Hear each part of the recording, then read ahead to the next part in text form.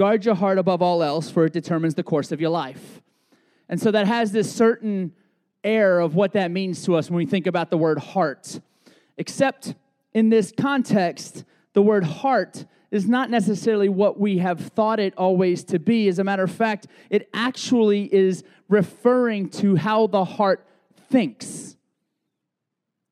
The thoughts of the heart. Maybe you've heard that phrase before at some point in time in preaching or teaching somewhere, the thoughts of the heart.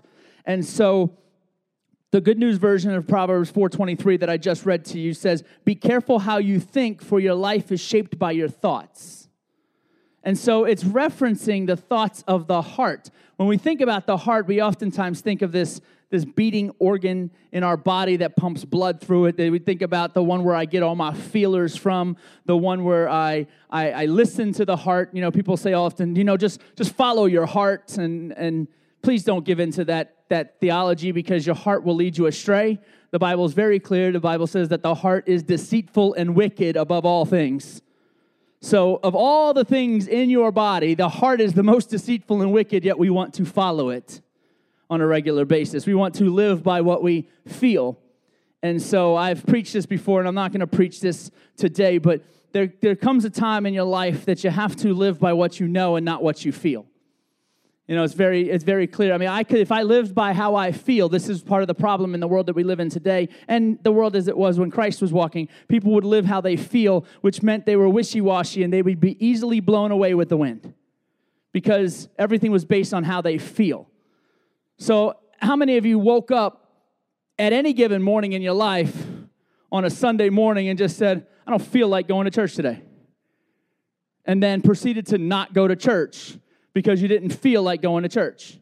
So we'll go with what we feel in certain aspects of our life. Or maybe that's not as serious. Maybe more seriously, I just felt like giving them a piece of my mind.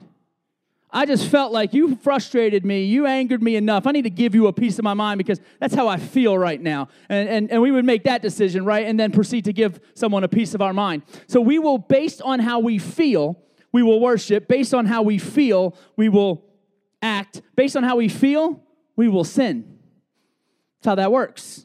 That's why the heart is deceitful and wicked. So you have to go by what you know. And what do you know? Scripture is very clear. When it comes to Jesus, he is one that sticks closer than a brother. When it comes to Jesus, he loves and forgives endlessly. Jesus is the God of like 259 million chances. Yes, thank God for that. Because Lord knows I need, however many days on earth I've been living, that's how many chances I need. And I'm not trying to calculate 43 years of life in the number of days, but that's how many chances I need. And I needed multiple ones on a daily basis most of that time. So we have to live on what we know. And here's what we absolutely know that can blanket this entire series. John chapter 8, verse number 32, the Bible says, "And you will know the truth, and the truth will set you free." He did not say you will feel the truth, and the truth will set you free. He said you will know the truth, and the truth will set you free. And so it trumps all these other ideas about feel and everything. So there's this sense of balance when it comes to feeling. Because I've used it. I say, I really felt like the Lord prompted me to share this with you. I've said that many times. I live my life led by the Spirit of God, and sometimes that leads me to say things that I believe He's called me to say. I say it because I know that He has told me, but I know that He has told me because I feel something sometimes. And then I oftentimes, especially face-to-face, personally preface that by saying, hey, I want to share something with you that I really feel like God told me to share with you, but if it's wrong, then my bad. That's kind of how I go. I'd rather say something that I feel like God's told me to say and then be wrong and apologize versus not saying at all and that person not getting any kind of benefit from what the Lord is trying to speak. I remember a situation. I'll tell this story briefly. Pay attention to my time here. I'll tell this story briefly. I actually was in Israel 4 years ago almost now, and I remember we were at the base of the mountain where they believed Elijah had called down the fire from God to burn up the water and scattered the prophets, and he did battle, and so I was in that area. There's a church. There's a Messianic Jew church at the base of that mountain. And I was in that church worshiping that morning. And there's this young lady from Mexico City on this trip. And I hadn't spoken to her except maybe, hi, how are you, in this time. And this is like the third or fourth day of the trip. And I felt like God had shared something that I was supposed to say to her. And it was a little bit challenging because her English was a little bit more, was broken English. She could understand, but she couldn't speak it very well. She was a younger woman, and it's kind of like this whole era of like, do I do this? Do I not? So I sat down next to her, and I said, hey, listen, I just feel like there's something God told me to tell you. I'm going to share it with you. If it does not resonate with your spirit, it doesn't make any kind of sense, then just ignore me. I probably had some bad Chinese food. And she laughed, and I was like, I'm being serious. And so I began to share with her what I had, and fortunately, in that situation, it was exactly confirming something that God had been speaking to her. But so there's times then when we function on how we feel based on what we know, if that makes sense. But we can't just always function on how we feel, because the feeling the truth is not going to set us free. Knowing is going to be what sets us free. And so there are some myths that have been established concerning Jesus. You heard a few of them in that video. I'm going to probably say some things that are going to seem controversial. They're probably going to frustrate the religious because it's part of what I do. But there's some controversy and opinions when it comes to Jesus that I just can't get myself to in a lot of ways. And so we're going to handle two very common beliefs about Jesus and speak two very common truths concerning these beliefs.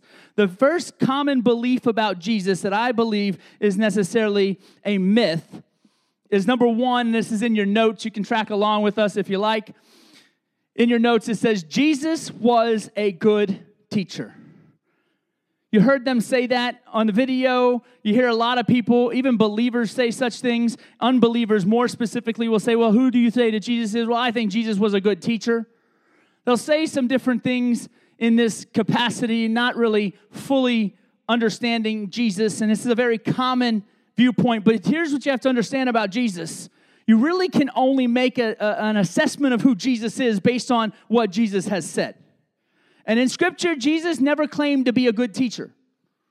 The other common thing that you'll hear is, oh, well, Jesus was a prophet. You heard in that video, oh, well, he was a messenger. He never claimed to be a prophet, nor a messenger, or any of those other things that he says. He couldn't just actually be a good teacher, because a good teacher, understand this is where it's going to start, maybe get a little controversial for some, because a good teacher would not say, I am God. Think about it. If I stood up here in front of every one of you and said, I am God, there is no other way to heaven but through me, some of y'all would look at me like, you stupid is what you are. And you guys think that for whatever reason, they didn't think the same thing of Jesus when he said, I am God, and I am the only way to heaven. Now, if I stood in front of you and said, you know what, I'm a good person, I'm a good man, I teach the truth, and I'm a decent preacher, you guys could probably get on board with that and say, okay, yeah, that's true about who you are. But if I stood in front of you and said, I am God, some of you would change the way you feel about me. It's just truth. It's the reality. So, but a good teacher would not stand up and declare, I am God, especially historically in that time frame. For him to say, I am God. And so you would have to literally accept everything I say as being absolute truth if I said I am God. C.S. Lewis said this. He's a professor at Cambridge University, and he was once an agnostic. This is what he wrote. A man who was merely a man and said the sort of things Jesus said would not be a great moral teacher. One of the things that you heard on that video, that he was enlightened morally, right? He would either be a lunatic on the level with a man who said he is a poached egg, or he would be the devil of hell. You must make your choice. Either this was and is the Son of God, or else a madman or something worse. You can shut him up for a fool, or you can fall at his feet and call him Lord and God. But let us not come with any patronizing nonsense about his being a great human teacher. He has not left that open to us. Think about those words. C.S. Lewis is regarded as one of the greatest writers in the history of the world. Some of the things that he has written and penned have been amazing. He was actually a very good teacher. And this is what he says, that if you were to take Jesus for all the things that people are saying that he is, then he would have to be a lunatic on the same level with someone who would stand in front of you and say, hey, I am a poached egg. That's pretty crazy to suggest, right? Now, when we think of Jesus, we don't think of that. But if you think of the things that he actually said, it's crazy. He said things to people that if you want to be a part of me, you have to drink of my blood and eat my flesh. That's a little out there crazy. Or standing in front of people saying, I am God, the only way to heaven is through me. This Jewish man, born in an obscure town to an obscure couple, with all kinds of controversy behind this couple, because after all, she was pregnant with the Son of God, unmarried. So you got to think about it. When you look at somebody and you start to talk to somebody, how much of their history do you take into what they're saying? Let's be honest, we're real people, right? Somebody is sitting there and they come from a pretty jacked up background and they're speaking all this high stuff. You're thinking, dude, not from where you come from, right? So that's Jesus. All the controversy of who his mother and father were, the condition of their pregnancy, the fact that he grew up a carpenter, a son of a carpenter, and himself a carpenter, is now standing in front of people saying, I am God. People thought he was nuts or that he was a liar. But yet, one of the biggest ideas about Jesus is that he was this good teacher who was morally enlightened. What's morally enlightening about hearing someone say, eat my flesh and drink my blood? It sounds nuts, right? Told you, I'm going to mess with some religious people's thought processes today. He's either got to be a liar, a lunatic, or the truth that Jesus is Lord and God. That's the truth.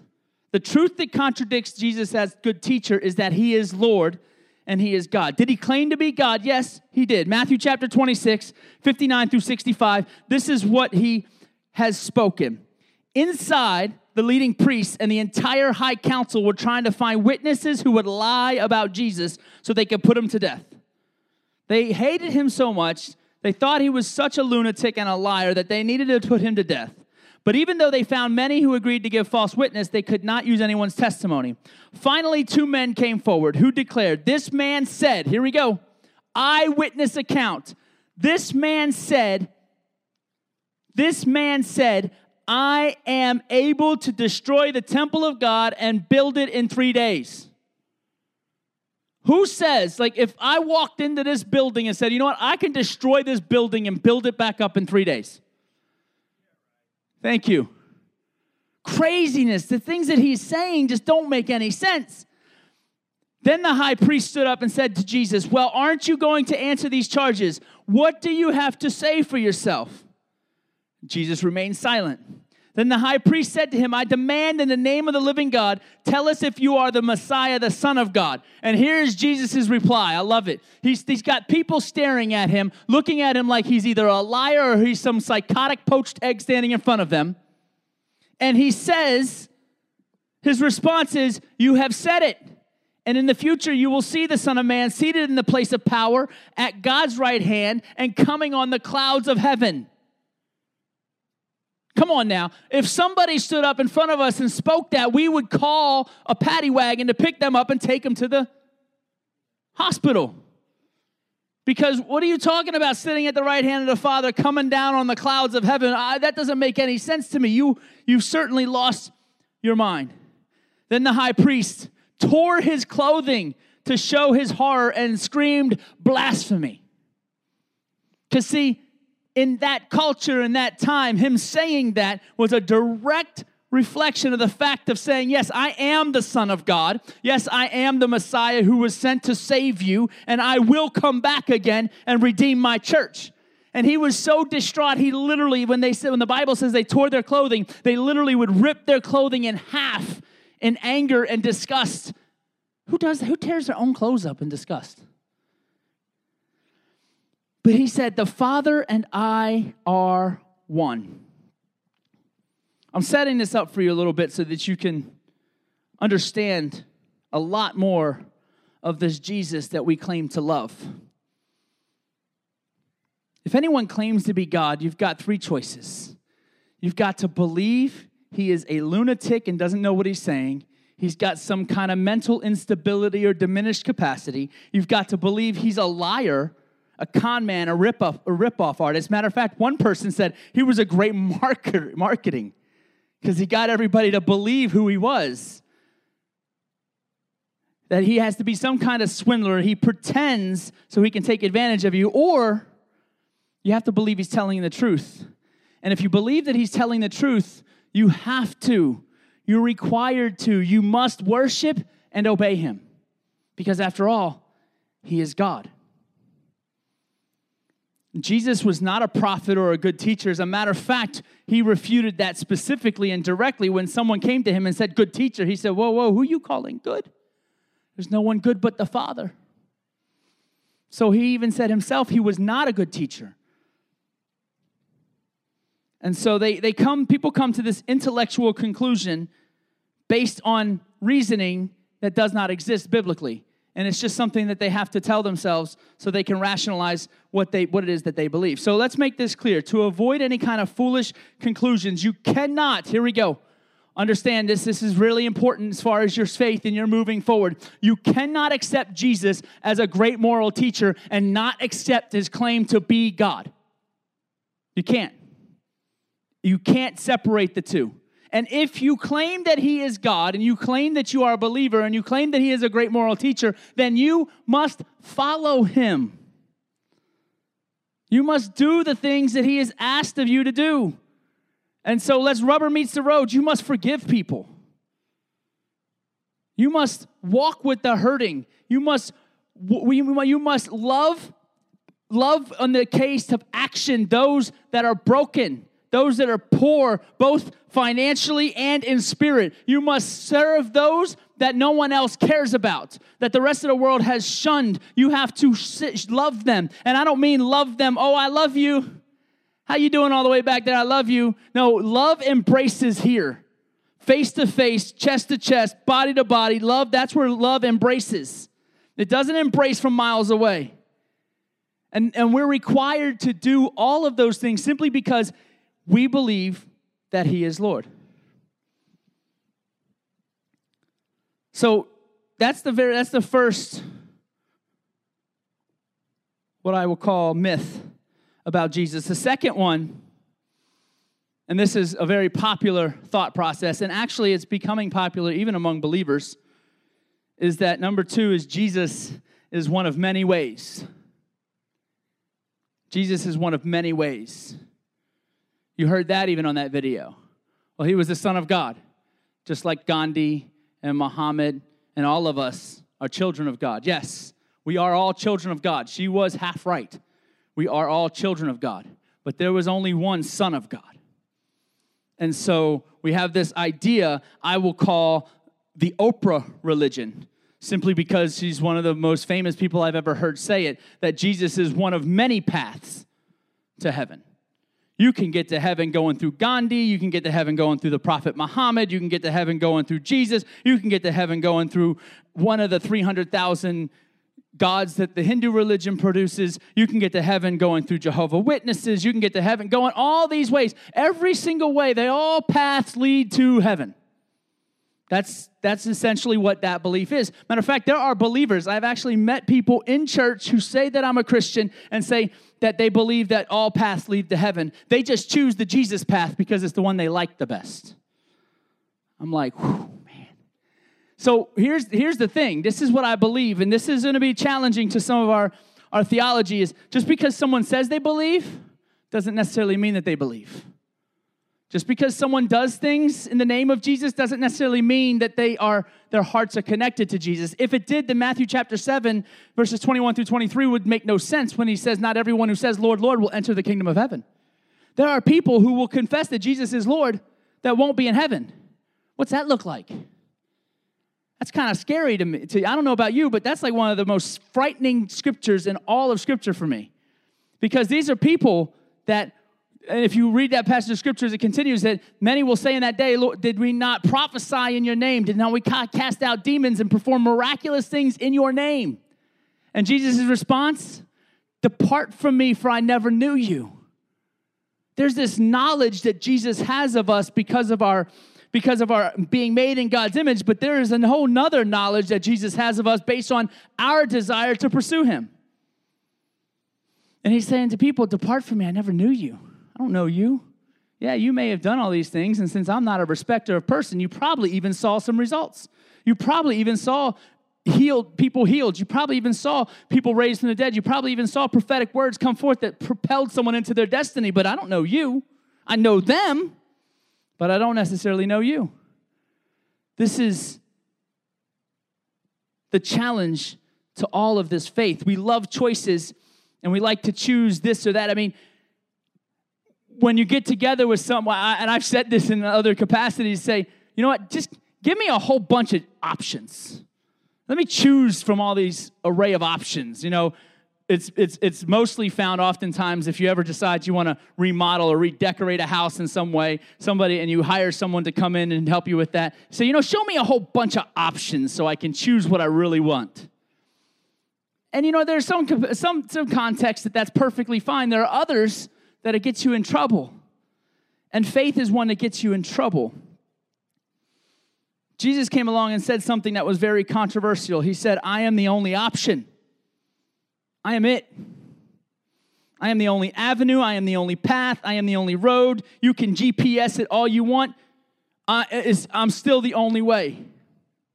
So the truth is that combats the myth is that Jesus is the only way. Some people think this is intolerant. Some people think it's bigoted. Some people think it's narrow-minded viewpoint. They point to other religions and say, well, they're very open-minded, or they're very this, or they're very all these things.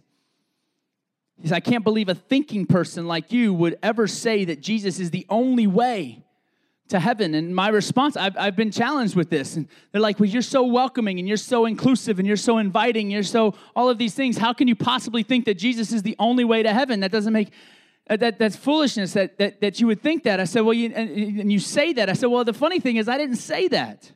He said it. I just believe it because I also believe that he is God.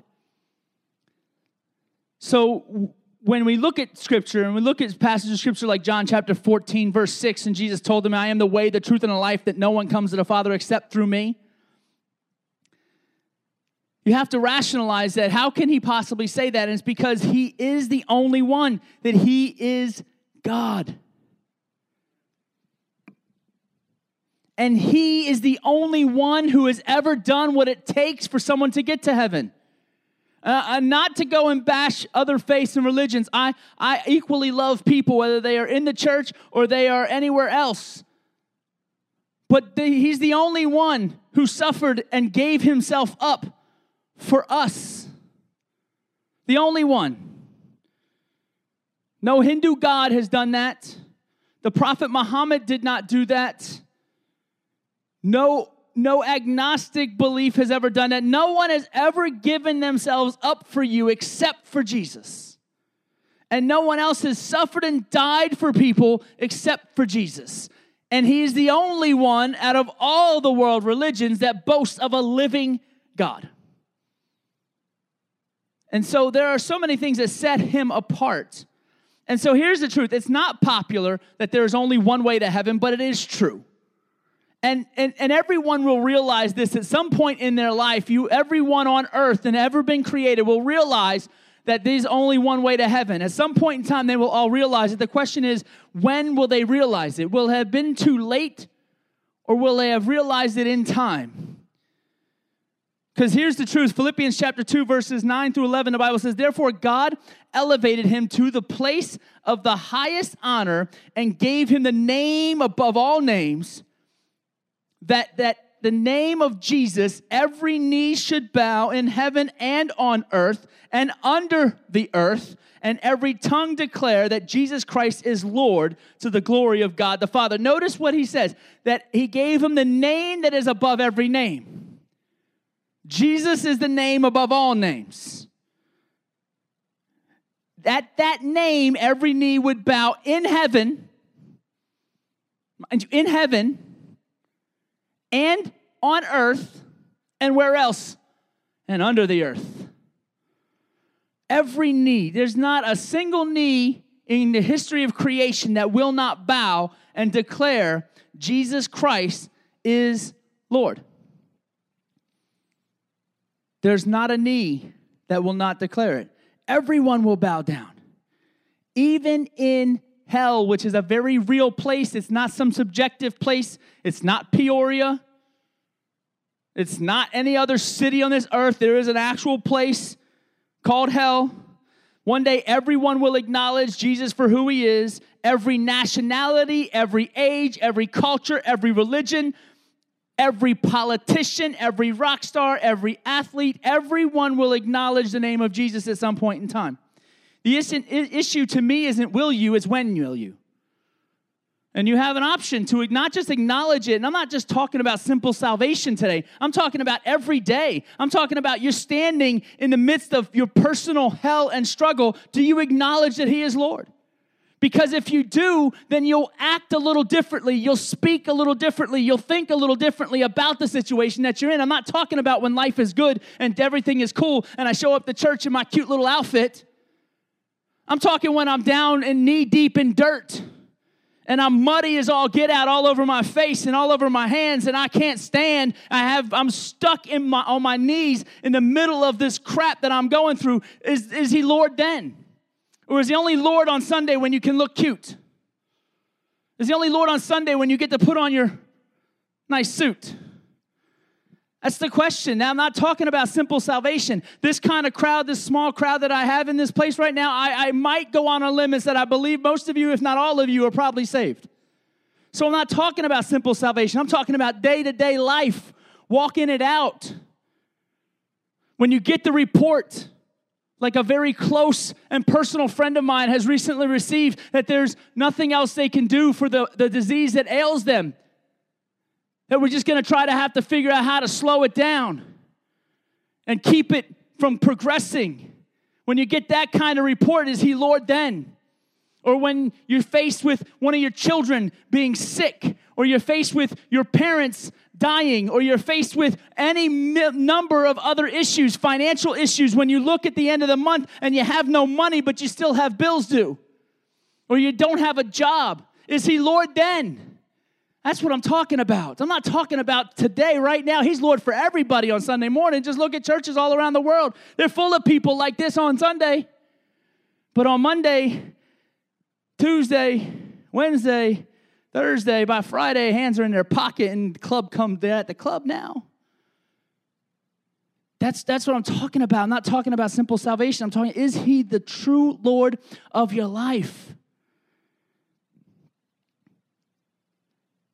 If he is, then you will embrace one another. You'll embrace other people. You'll love people that other people have said are unlovable. In Jesus' day, many figured it out too late. Matthew chapter 27, verses 54. This is the account of a Roman officer. It says, the Roman officer and the other soldiers at the crucifixion were terrified by the earthquake and all that had happened. They said, this man truly was the Son of God. Don't find yourself in a place where you acknowledge it too late. Don't be a lukewarm believer today, because that's very clear. God said, I will spit you out of my mouth. I don't know about you, but I when I think about that, I think about one thing. I like coffee. I'm a coffee fanatic, somewhat of a coffee snob in some ways.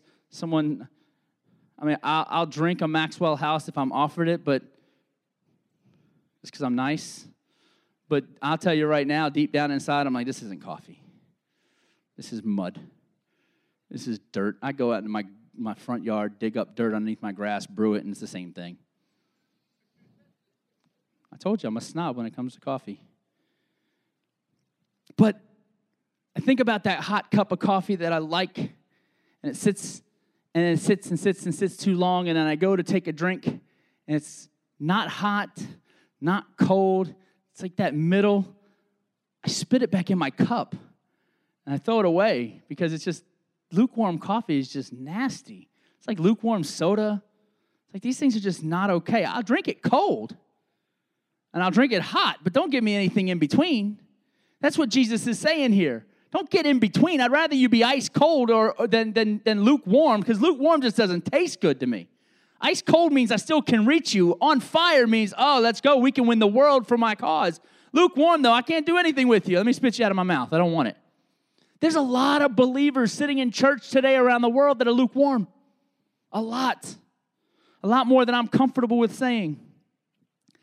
So we look at these two myths. That Jesus was a good teacher. He never claimed to be that. Maybe some of the things he taught were very good along the path, but he never claimed to be a good teacher. He claimed to be God. And myth two, that there are many ways to heaven, but there's really only one. And Jesus said, I am the only way to God. So now you have some options. What do we do with this information now? And again, take it out of your mind that I'm talking about basic salvation, although there's nothing basic about salvation. I'm not talking about that. I'm talking about your everyday life. So let me give you some advice on how to respond to this message today. And it's not just in how you're going to respond in the next 10 minutes. It's how you're going to respond in the next 10 years. Number one, you got to settle his claims. You've got to understand the claims of Jesus, and you got to settle his claims. The first step to experiencing this is to receive it by faith and make a choice. Not just, yes, you must make that choice initially, but every single day, settle the claims of Jesus and make a choice. Because I guarantee all of us in some capacity currently have, or will have what I will call a thorn in the flesh moment, or a thorn in the flesh life. That this thing is stuck in my flesh, it's bothering me. God, get rid of it. Oh, I hear you. Nothing's gone. But God is digging in deep, and get rid of it, it hurts. And it's still there. But seriously, now it's oozing, God. There's blood coming out. It's oozing. It's infected. It's killing me. You got to get rid of it. He did this over and over and over again. And the response of God was simply this. Man, my grace is sufficient for you. That what you're going through, my grace is all you need. Yeah, it hurts. I get that. But it's my grace is all you need. There's something interesting about what happens in life when we focus on him versus the struggle that we have in our life. When we focus on the pain, guess what the pain does? It hurts more. When we focus on something other than the pain, even for a few moments, we forget about the pain. We forget about what we're facing because our focus isn't on that. Matter of fact, there's an amazing preacher out there who's telling a story about his daughter, and his name is Linda Ravenhill. And he spoke on this idea of how you think being connected to how you feel. And he told a story of his daughter coming to him and saying, Dad, my head really, really hurts. Like, I have to keep my eyes closed because with them open, any light's causing my head to hurt. And he told his daughter, well, don't say that your head hurts. And she said, well, what should I say? He said, say, I believe that I am healed. And so she said, as a child would, okay, Dad, I believe that I'm healed, but my head still hurts. You know, it's a statement of two realities. They're both very real. The reality is you are healed. Why? Because the Bible says very clearly that by the stripes of Jesus Christ, we are healed, we are made whole. But the other reality is, yeah, my head still hurts. One of them is going to win. One of them is going to win out. Whichever one you focus on the most is going to win out. If you want to focus on being tired, guess what you're going to be? You're going to be tired. I have people all the time. They say things to me, and and by no means am I boasting, because I've got a lot of issues that I'm working through in my life. But one of them that I don't have to work through is, if you encounter me at any given time in my life, I don't care whether I'm at work at Chick-fil-A, I'm at a coffee shop working at church, I'm counseling with somebody, I'm in the middle of a knockdown, drag-out fight with my wife. Yes, my wife and I have those from time to time. It doesn't matter where you encounter me. You know what you're going to encounter? You're going to encounter a smile. You're going to encounter a happy person. And not because what I'm going through makes me happy, but because I decide to focus on Jesus and focus on the fact that he loves me, which brings a smile to my face every single time I think about it. And that wins out. Drives people around me nuts sometimes. They want to see me react. They want to see me fly off the handle. Like, no, you don't. I promise you. It's ugly. It's ugly when I fly off the handle. There's a few people around my life that unfortunately have seen it. But it's ugly when I fly off the handle. I don't want any of that. I don't need that. So what do I focus on? I focus on Jesus. He loves me. That makes me smile. I focus on the fact that, oh yeah, I screwed up yesterday, but you, Jesus, you love me. I focus on that. Oh, my life around me is torn apart. I got no money. I'm hurting in my body. I've got issues in my feet. I got issues in my wallet. I got issues with my children. I got issues with my parents. Oh, but Jesus, you love me. It brings a smile to my face every single time. It's the statement of two realities. Everything I just said is true and real, but so is the fact that Jesus loves me. And so my focus is that, and because that's my focus, that's all that I see. And it bothers some folks. There are people at work who say, you can't possibly be like this all the time. I said, yeah, come see me.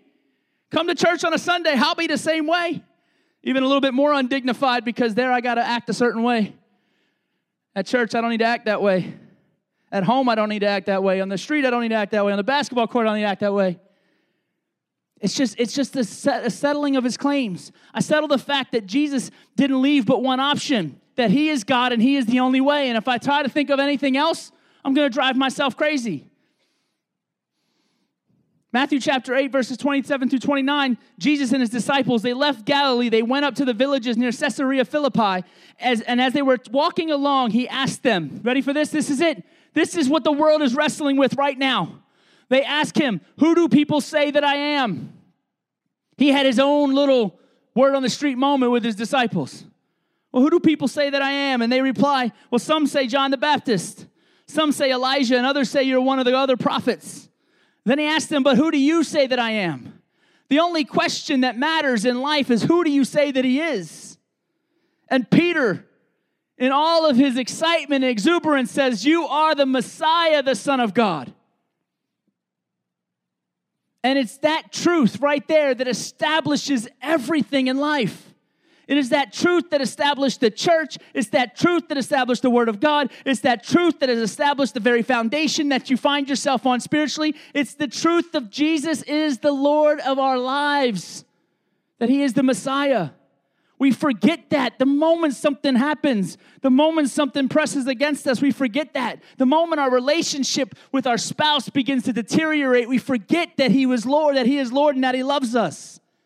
Because the reality is, if we remember that he is Lord and that he loves us, we will respond differently to people. We'll respond differently to their situation. We'll respond differently in our relationships. We'll respond differently to our children. But that's an everyday occurrence. So you have to settle his claims. Let me move on quickly. Yes. Number 2, you have to experience his power. You have to experience his power. Let me tell you something. An argument will never convince anyone that he is Lord. An argument with anyone, whether it's your spouse, your kids, your neighbors, your coworkers, no argument will ever convince that he is Lord. Not one. God never intended it to be that way. The Bible's very clear. Signs would confirm his word, because you can always argue someone's viewpoint. You want to have a good argument? Come talk to me about it. Just say, hey, you know what? I'd love to argue this with you. Let's get it on. I'm stubborn and I can argue. Ask Nate. You don't want to do it.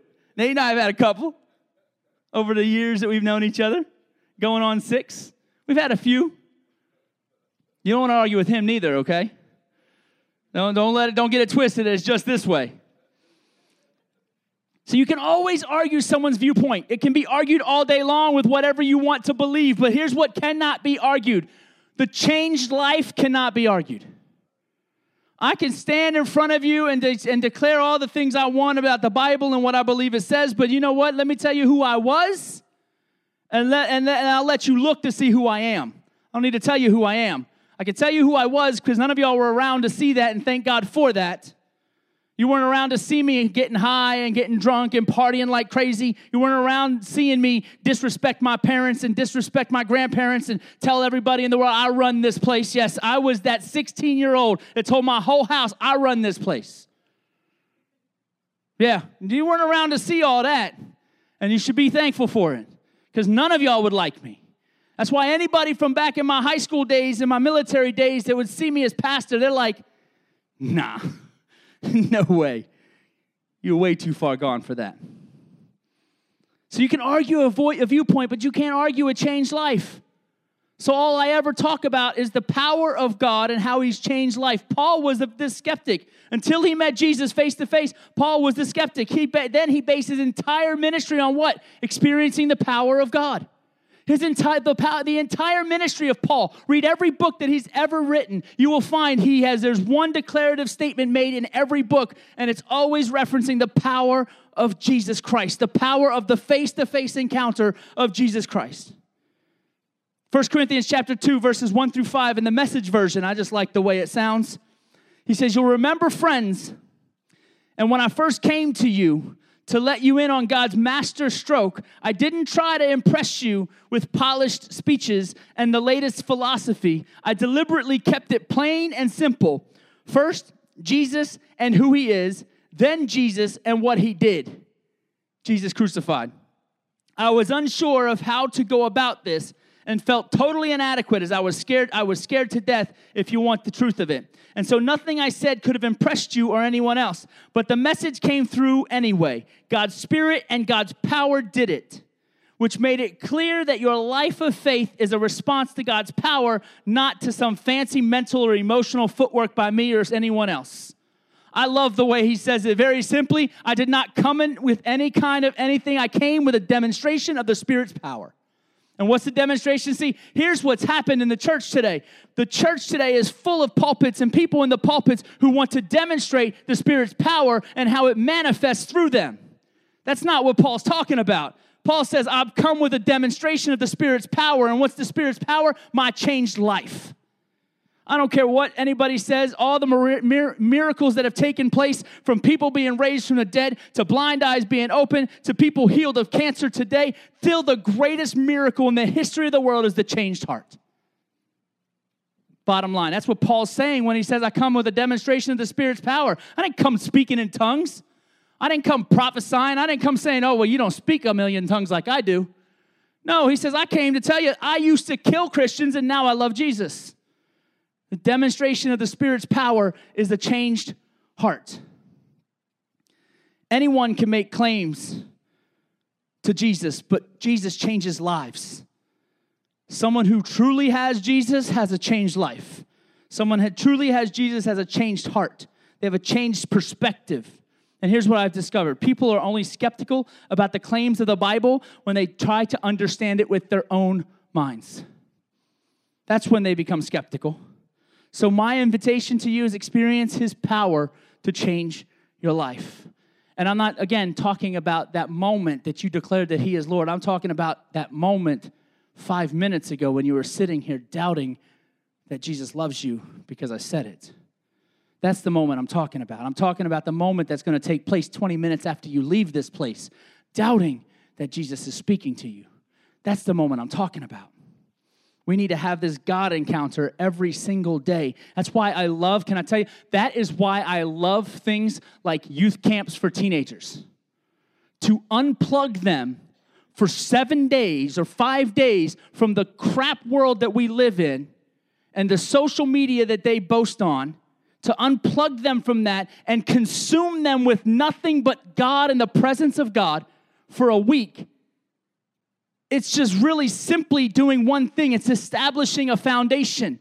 Yes, because some of them come back and they're not on fire anymore 10, 6, 7 months later.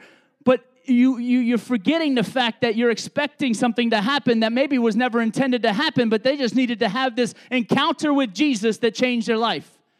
And here's why I know that, because I've been a youth pastor for years, and I've taken many kids to youth camp. It is the one thing that I would stand on and say, if you don't go and you don't send your teen, there's some challenges to that. That's a whole another conversation. But here's what I found with my own child.